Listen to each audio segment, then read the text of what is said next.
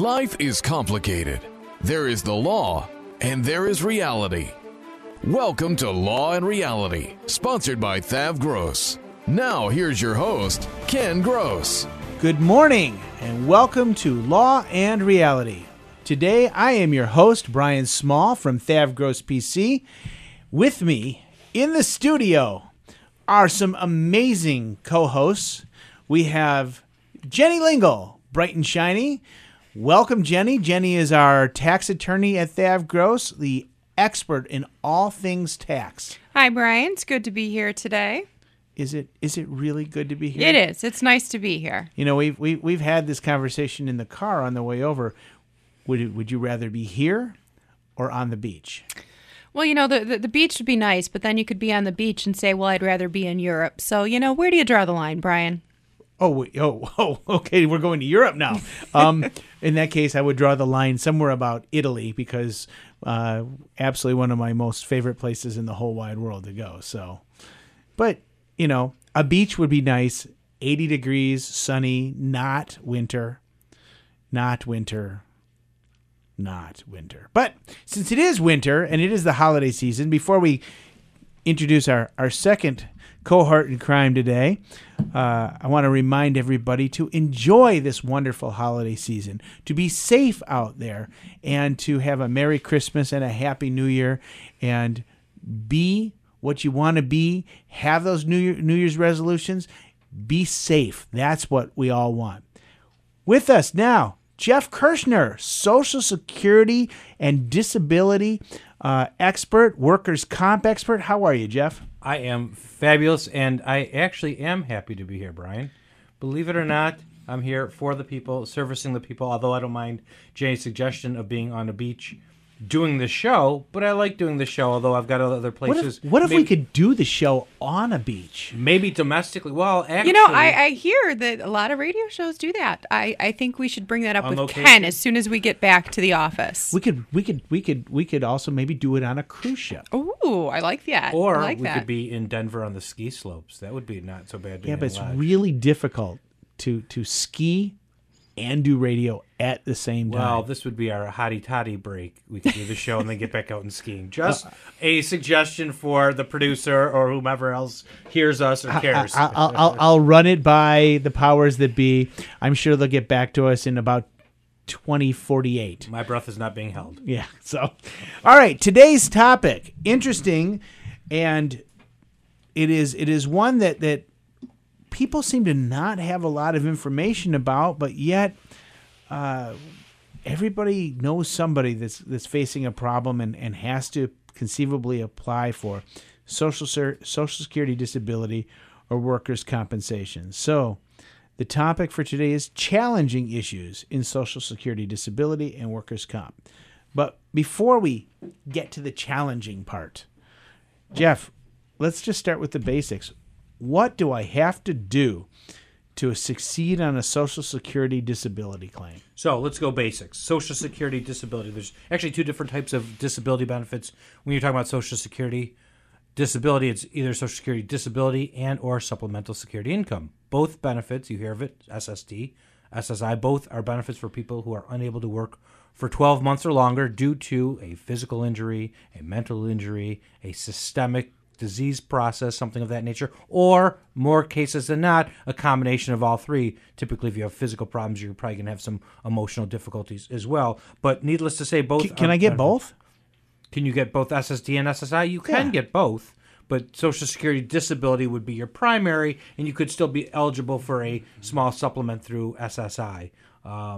But typically, you're looking at one or the other for most people. Okay.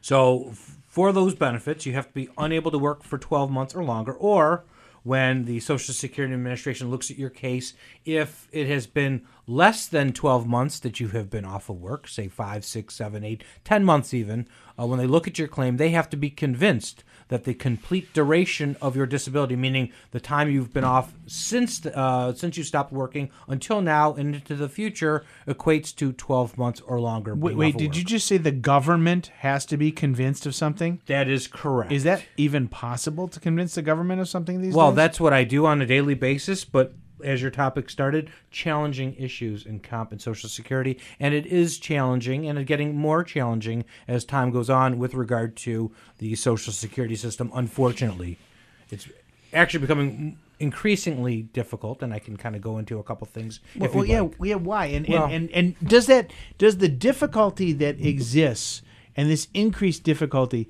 mean that it's no longer advisable in any way, shape, or form for somebody to individually file for Social Security disability by themselves? They absolutely have to have a lawyer. Okay, so do they have to have a lawyer? You never have to have a lawyer. You can do it on your own, but just like anything else, if you don't have an expert with you, good luck. More and more, it is becoming exceedingly critical to have counsel. A lot of different issues have come up lately with regard to Social Security. First of all, with regard to the judges. All right, if you get denied and you have a hearing with an administrative law judge, you have a hearing with a judge who is the trier of fact, who's making the decision as to yay or nay, disabled or not. These judges, this isn't in front of a jury. It's not a jury; it's a judge, and like black nightgown, hammer in their hand kind of judge. Or well, yeah, if you're thinking about Harry Anderson in Night Court, I guess you don't have Bull as a bailiff, but yes. And Jeff is just sincerely dating himself there by bringing up that TV show. Yeah. So Jeff, is what you're telling us basically with the changes and how much more difficult it's become now more than ever, it's going to be to your benefit to actually work with an attorney from the get-go. Yeah. So let me explain a couple things. First of all, the judges that are in place right now are by and large much more conservative than they've ever been. There seems to be an edict upon high, not that anyone will admit to it, that they are being more difficult with regard to deciding cases, and the slew of judges that have become appointed more so than not, although there's still some more on the little bit liberal side, and I don't mean paying every single case available, but people are more willing to pay cases than not. The judges, by and large, are much more conservative, and it spells out with regard to their statistics in terms of awarding benefits. Do you think that's a reaction to an abuse of the process from earlier years, or do you think that's a reaction to a creation of just who happens to be in office at this moment and where politics in general are going? I think the answer is yes, and the third thing is the amount of claims. So yes, I think that with regard to politics and who's in charge right now, with Republicans being in charge, including the White House, those who are being appointed to federal positions are on a conservative nature. Now that doesn't mean. And this is a federal appointment. That is correct. It is a federal lifetime appointment. These administrative law judges. So yes, so that is by and large, I think, the number one reason. The number two reason is the fact that there is a lot of money being paid through the Social Security system, and I think that they internally are looking at a way to reduce the amount of benefits, not only paying people, but when people get on benefits, they're staying on benefits longer because our life expectancies are increasing, and our system wasn't meant to fully pay everyone based on the increasing mortality rate. So, Jeff, is there ever a time when there's you're granted Social Security disability? Is there a reevaluation period? How does that work? Yeah, so Social Security always has the right, once they award benefits, to come back and look at your case. And we're seeing that more and more. Certainly people who are in their 30s and 40s and 20s, those people that, and by and large, should have their cases reevaluated. But I think there is more of an effort on Social Security's part to reevaluate those cases to see whether or not those people are still unable to work, and they do flag those cases, especially people who there's a pretty good likelihood that with treatment over time could get better and be able to do some sort of work. They're becoming more aggressive in terms of reviewing those cases. I don't think that's necessarily unreasonable, that just because you are deemed to be disabled at this moment, that 5 years from now, you shouldn't, if you're healed, so to speak, that you shouldn't be required to go back into the workforce. Now, are they given a notice? How are you notified that you're being reevaluated, and should you seek counsel at that point? Yeah, so two things. First, let me just address Brian's, and no, I don't think it's an abuse of power, and I do agree with the policy. I think most people would too, that people who are young, you hear it all the time, I can't believe he's still on benefits, he's so much better than he was in the past. I believe it's appropriate, but there's an issue I have in 1 second. Jenny, going to you, they do send you notice. They're not going to cut your benefits off right away. What they're going to do is the first thing that they're going to do is they're going to send you a letter saying that we're looking into your case.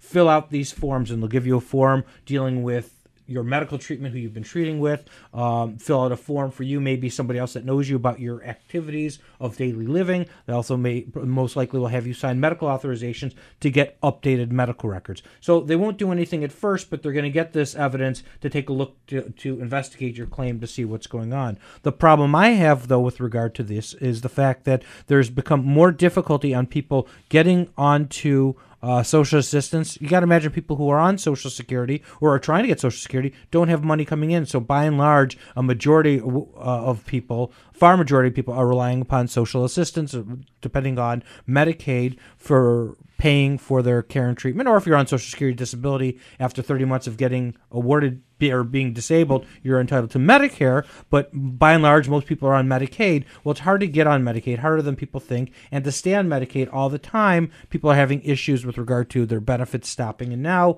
there's some work requirements that are creeping in that are making it more difficult to get Medicaid. You are reliant upon getting that health insurance to get medical care and treatment.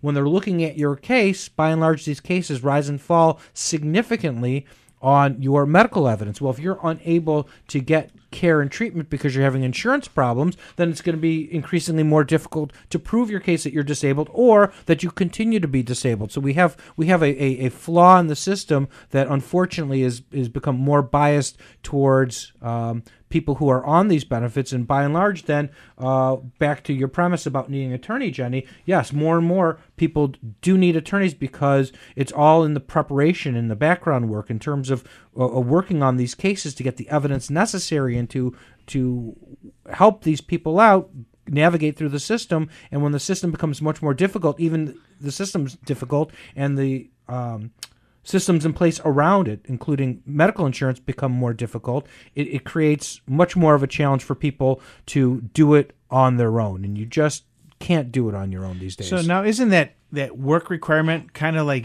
self-defeating from the standpoint of being on Social Security disability? Because if you're back to work in some capacity, if you earn too much money, you don't get your Social Security disability. Right, and it still has, they have this idea of, well, make people work for their benefits. And I get that, and I appreciate that up to a point, but they don't have a system in place to really adequately assess who are the people that really are getting benefits but maybe should be able to work or could be looking for work. And you are going to inevitably punish a lot of people who truly can't work or just not in a position to work, not be able to meet these requirements due to no fault of their own, whether it be their circumstances in life, whether it be their disabilities themselves, yet their benefits are going to be turned off or temporarily suspended or things of that nature. And then you create a self-fulfilling prophecy with the government of getting more people off of benefits because now you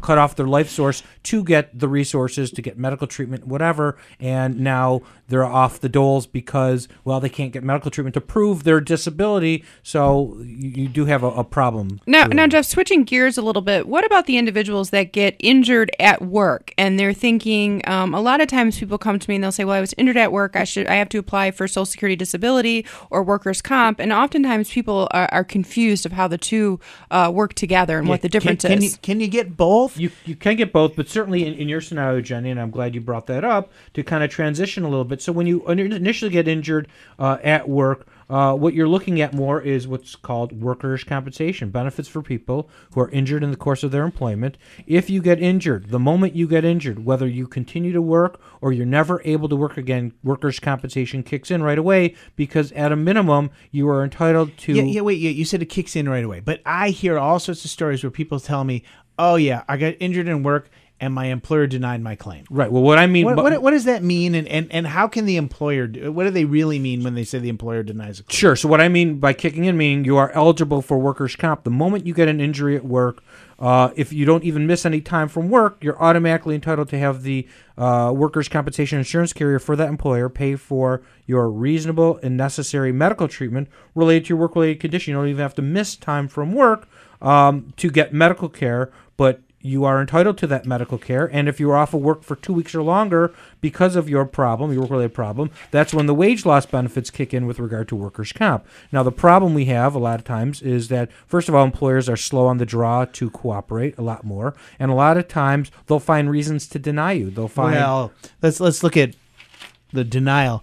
Employers deny workers' comp because employers have to pay more into the system if they have too many claims. Well, you've got a combination now. You've got a two-barreled combination here. One is you got employers that don't want their rates to go up based on, a lot of them are based on how many claims they have against them. So you have employers that aren't too thrilled with filing a claim, or they're worried about any other potential lawsuits. Even if realistically there aren't any other lawsuits that can be filed, still employers are afraid of every form of litigation, as well as anyone else looking through their books or anything else. But number two is, when you have these claims, the fallacy of an employer is how much it will cost them. They have insurance for it. They're mandated by law to have insurance, and it's the insurance carriers that are responsible to pay for their wage loss, pay for their medical benefits by and large. So you have, when an employer that's not thrilled with you filing a claim, and then you've got the good old insurance company, and anyone who's had an insurance claim, let it be an automobile accident, let it be a house damage or property damage or theft, or any type of insurance, you know that they like to deny first and ask questions later and make it difficult. Now, same with workers' comp. Now, with workers' comp, Jeff, a lot of people, what exactly is a covered employee? Because it's my understanding that if you're volunteering or if you're an independent contractor and you try to make a claim, that the employer is going to say that you're not covered and they weren't required to cover you. Is that a true statement? That is a true statement. In workers' compensation, and I used to be a professor here at law school at U of D, and I also teach my students that the first thing of a workers' compensation claim is that there has to be an employer-employee relationship. If you don't have that employer-employee relationship, you don't have workers' comp. There may be something else, maybe other benefits available to you through private policies, things of that nature, but not workers' comp. So the first element you have to have is you have to have that employer-employee relationship. Is that a rebuttable presumption? So some employers might say, you're an independent contractor, I pay you a 1099, but technically under the law you believe you should have been an employee. Is there anything that person can do? Sure. So the law has kind of gone back and forth as to the definition of what it means to be an employee, and now they've settled on since about 2011 that with the IRS code has a 20-pronged menu, so to speak, as to what it means to be an employee, a weighing factor. You weigh different factors as to whether or not they're an employee or an independent contractor, and you kind of go through that method. So just because they pay you 1099, that's one of the elements. Some simple examples of when you're really an employee, but you're being paid as a 1099. Where example would be, if you have to show up at the same place every day, you have no control over what your job is per se. Like, you can't come and go as you please. You have specific hours, a specific place that you work. And by example, I have a client of mine who said, oh yeah, I'm self-employed. I'm a 1099 at this business in Royal Oak. And I started to talk to her about it and realized, no, you have specific hours. You answer the phones there. You are effectively a regular employee that the employer is trying to skirt around the rules. I said, you have two choices. You can go to your employer and say, hey, I'm really an employee. You have to pay me like an employee. And then she's worried that she'll get fired. I said, well, then the other choice is to sit there, accept it, and then go to the EEOC after you decide that you're no longer going to work there. Because at some point you'll get disgusted and you will leave because they're not paying you what you're entitled to, and they're not paying into Social Security for you, which you have to pay your matching. There's all sorts of stuff that... There's a significant amount of abuse in the independent contractor versus employee situation. The IRS does have a test, so many factors that have to be weighed, and it is something that's often abused. But it is nice to hear that in this situation, when someone gets hurt on the job, if they really did have that employee-employer relationship, that it's not just going to be dependent on what the employer classifies the individual. Here's an interesting question. I'm an employee. I get injured at work. My employer is supposed to carry workers' compensation insurance and didn't. Do I have any rights? You certainly do have rights. And how do I... And I think you should contact the EEOC. You should contact the state of Michigan licensing board, because there are penalties for employers. Employers are supposed to have workers' compensation insurance. But if they don't, if they didn't carry it, am I entitled to get that relief, that workers' compensation from some source, or am I stuck just going only for Social Security disability? I may be able to sue the employer. Well, you'd have get to, a you'd have to judgment. sue the employer, is what you'd have to do. They're an uninsured employer, and you would have to eventually, if they're not willing to pay your benefits, you might have to sue them and collect them and get a judgment against them. Is there anything, so for example, say the employer files bankruptcy, is that a dischargeable claim, Brian, or no? I believe that it is. The company shuts down if there's no assets. Forget the company filing bankruptcy. The company just closes the doors, and there's nothing to claim against. If there was an insurance policy, a workers' comp claim, you would continue to get your benefits until either you were healthy enough to go back to work or you settled the claim. That's what a lot of people don't understand. I think, Brian, you and I talked about that in the car on the way over with car accident claims is basically your judgment is only good if the person that you are trying to collect from is collectible. Right. Correct. So let's go though with regard to workers' comp. What I want to touch on for 1 second here is challenging issues with regard to workers' compensation. So back in 2011, when the Republicans controlled everything, and they still do right now in the state until January 1, when the governor takes over, is that they were able to codify a lot of bad case law that was very conservative for employers, very favorable to them, to make it more difficult with regard to proving disability, a concept called a residual wage loss, or residual wage earning capacity got into play at all to make cases much more difficult. It's not good enough just to show that you can't go back and do the job that you got injured at. You have to demonstrate that you've been looking for other work and that you can't find work. If you can find work but it pays less money, you have an obligation to look for that job and actually get those jobs. Otherwise, those wages can be attributed against you and coordinate with your benefits. So if I was a doctor, let's say I was a medical doctor, and I can no longer practice medicine, but yet I can work as a cashier in a store or maybe a part-time bookkeeper, clearly my income is going to drop drastically. I'm required to take on any work? You are, except that it becomes a function of, it really punishes more of the lower wage or income people because their benefit rates are much lower in terms of what they were making, and it's a function of what they could be making. But the doctor per se, and one of the things I'm going to suggest to everybody that's listening is that if you are in a position where you can afford it, you should have your own independent disability policy on top of knowing that there's workers' comp available and then Social Security disability available. Long-term and short-term disability pays a lot sooner than Social Security disability. What's the number of months that you normally have to wait for Social Security disability to start paying? Well, so here's the deal. So with regard to Social Security disability, someone applying, you usually wait 60 to 90 days to get your answer, most likely a love letter from Social Security saying, sorry, we don't find you to be disabled. And from there, you have up to 60 days to file a request for hearing, and then it's taking another 14 to 16 months to actually have your hearing. So you're looking, all told, you could look at a year and a half, up to 2 years from when you first file your initial application all the way to when you may see money on a successful Comparing claim. that to an independent disability policy, if you qualify under the definition of disability, and each independent policy has a different definition. Each insurance company will have their own definition. If you're looking for an independent policy for disability insurance, you need to make sure that you go with the best possible definition. Make sure your insurance agent is knowledgeable in the area,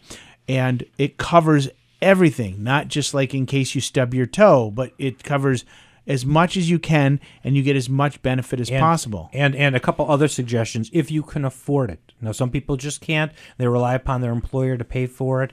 If you can afford it, you'd rather pay out of your own after-tax proceeds and have your employer, because the laws are much more favorable to somebody who pays themselves than opposed to it's tax-free. If you buy the benefit with after-tax dollars, then the benefit you receive isn't taxed. If your employer pays for it with pre-tax dollars, then the benefit that you receive is taxed. And not just that, if there's a dispute and the case has to go to court, you want to stay in state court where the laws are much more favorable on those claims, where it's much harder for an insurance carrier to justify what they do in turning off your benefits. If you're relying upon something that your employer paid and you have to go to court on that, you're subject to what's called ERISA, which is in federal court, which the laws are much more favorable for an employer to justify their existence. So for those type of policies, try if you can to pay with after-tax dollars, although a lot of people unfortunately aren't in a position to do that. But if you are, that's my advice for you with regard to that. All right, before we go any further, let's get into the announcements. I want to invite all of our listening audience to watch the TV version of Law and Reality every Sunday morning at 11 a.m.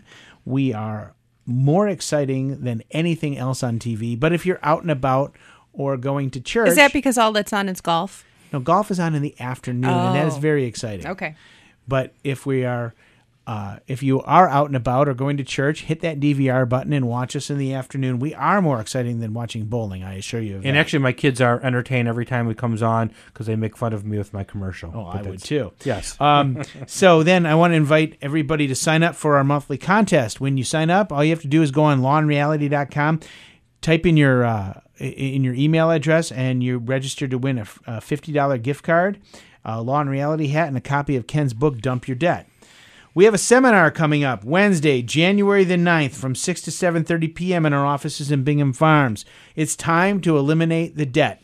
No fancy title there. It's just straightforward. It's time to eliminate the debt. You want to get off to a fresh start this new year. We're going to go over how to preserve your future income for you and your family so you have something to retire with. Debt elimination is a key part of the process that we talk about. We're talking about bankruptcy. We're going to talk about debt resolution. We're going to talk about budget management, student loan issues. We're going to talk about tax problems. In fact, Jenny's going to do a special segment on how to resolve your tax issues, going over offers and compromise and payment plans with the IRS and even with the state of Michigan. And when you sign up for that seminar and attend, you get a free copy of Ken's book, Dump Your Debt. Sign up at lawandreality.com or thavgross.com or call us at 888-235-HELP. That's 888-235-4357. Wednesday, February 6th from 6 to 7:30 p.m. I know that's a long way away, but we want to let you know that's coming up. What you need to know when it comes to your estate plan and protecting your family. We're going to go over the essential elements of an estate plan, the documents you must have when you're living, the powers of attorney, the medical power of attorney, patient advocate, and the documents you must have after you're dead, the will and the trust. We're going to address all of those issues. We're going to address probate issues, how to avoid probate, what happens if you have a probate problem, and we're going to go through the whole kit and the caboodle and the estate planning stuff. And if you attend the seminar, you get a discount certificate, gold certificate off the cost of a estate plan, $300 off. Sign up again at lawandreality.com, thavgross.com, or call us at 888-235-HELP. And then, of course, if you want a free consultation, otherwise, you come in for debt issues with me, tax issues with Jenny, estate planning issues again with me, business law issues with Ken Gross, elder law issues with Pat Samasco, Social Security, disability, and workers' comp issues with Jeff Kirshner, and criminal law issues with Corey Silverstein. Sign up at lawandreality.com or give us a call at 888-235-4357 for that free consultation. Check out our website for our new free reports, including our newest one, Resolving Tax Problems, The Real Solutions. I'd like to thank our sponsors, Jeff Kirshner Law, Corey Silverstein Law, Pat Samasco and Samasco Law, and Thav Gross.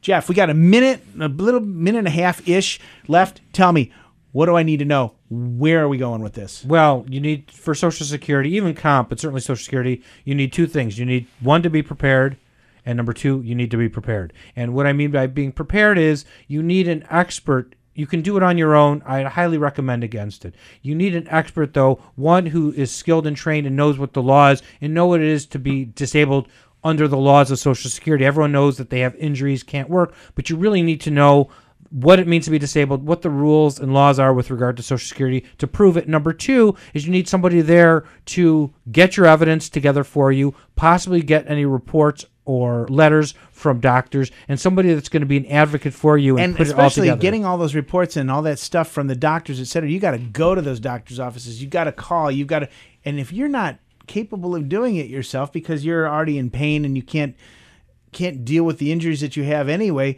your ability to gather those documents is going to be hampered, and you need the lawyer. Even the most independent and capable people certainly need an advocate. That's true. All right, with 10 seconds left, Jenny, what do you got for the rest of the year? I'm just going to say you need to seek an attorney. Oftentimes the consultations are free. You get the information, and then you can make an informed decision. Thanks for listening. We'll be back next week with Law and Reality.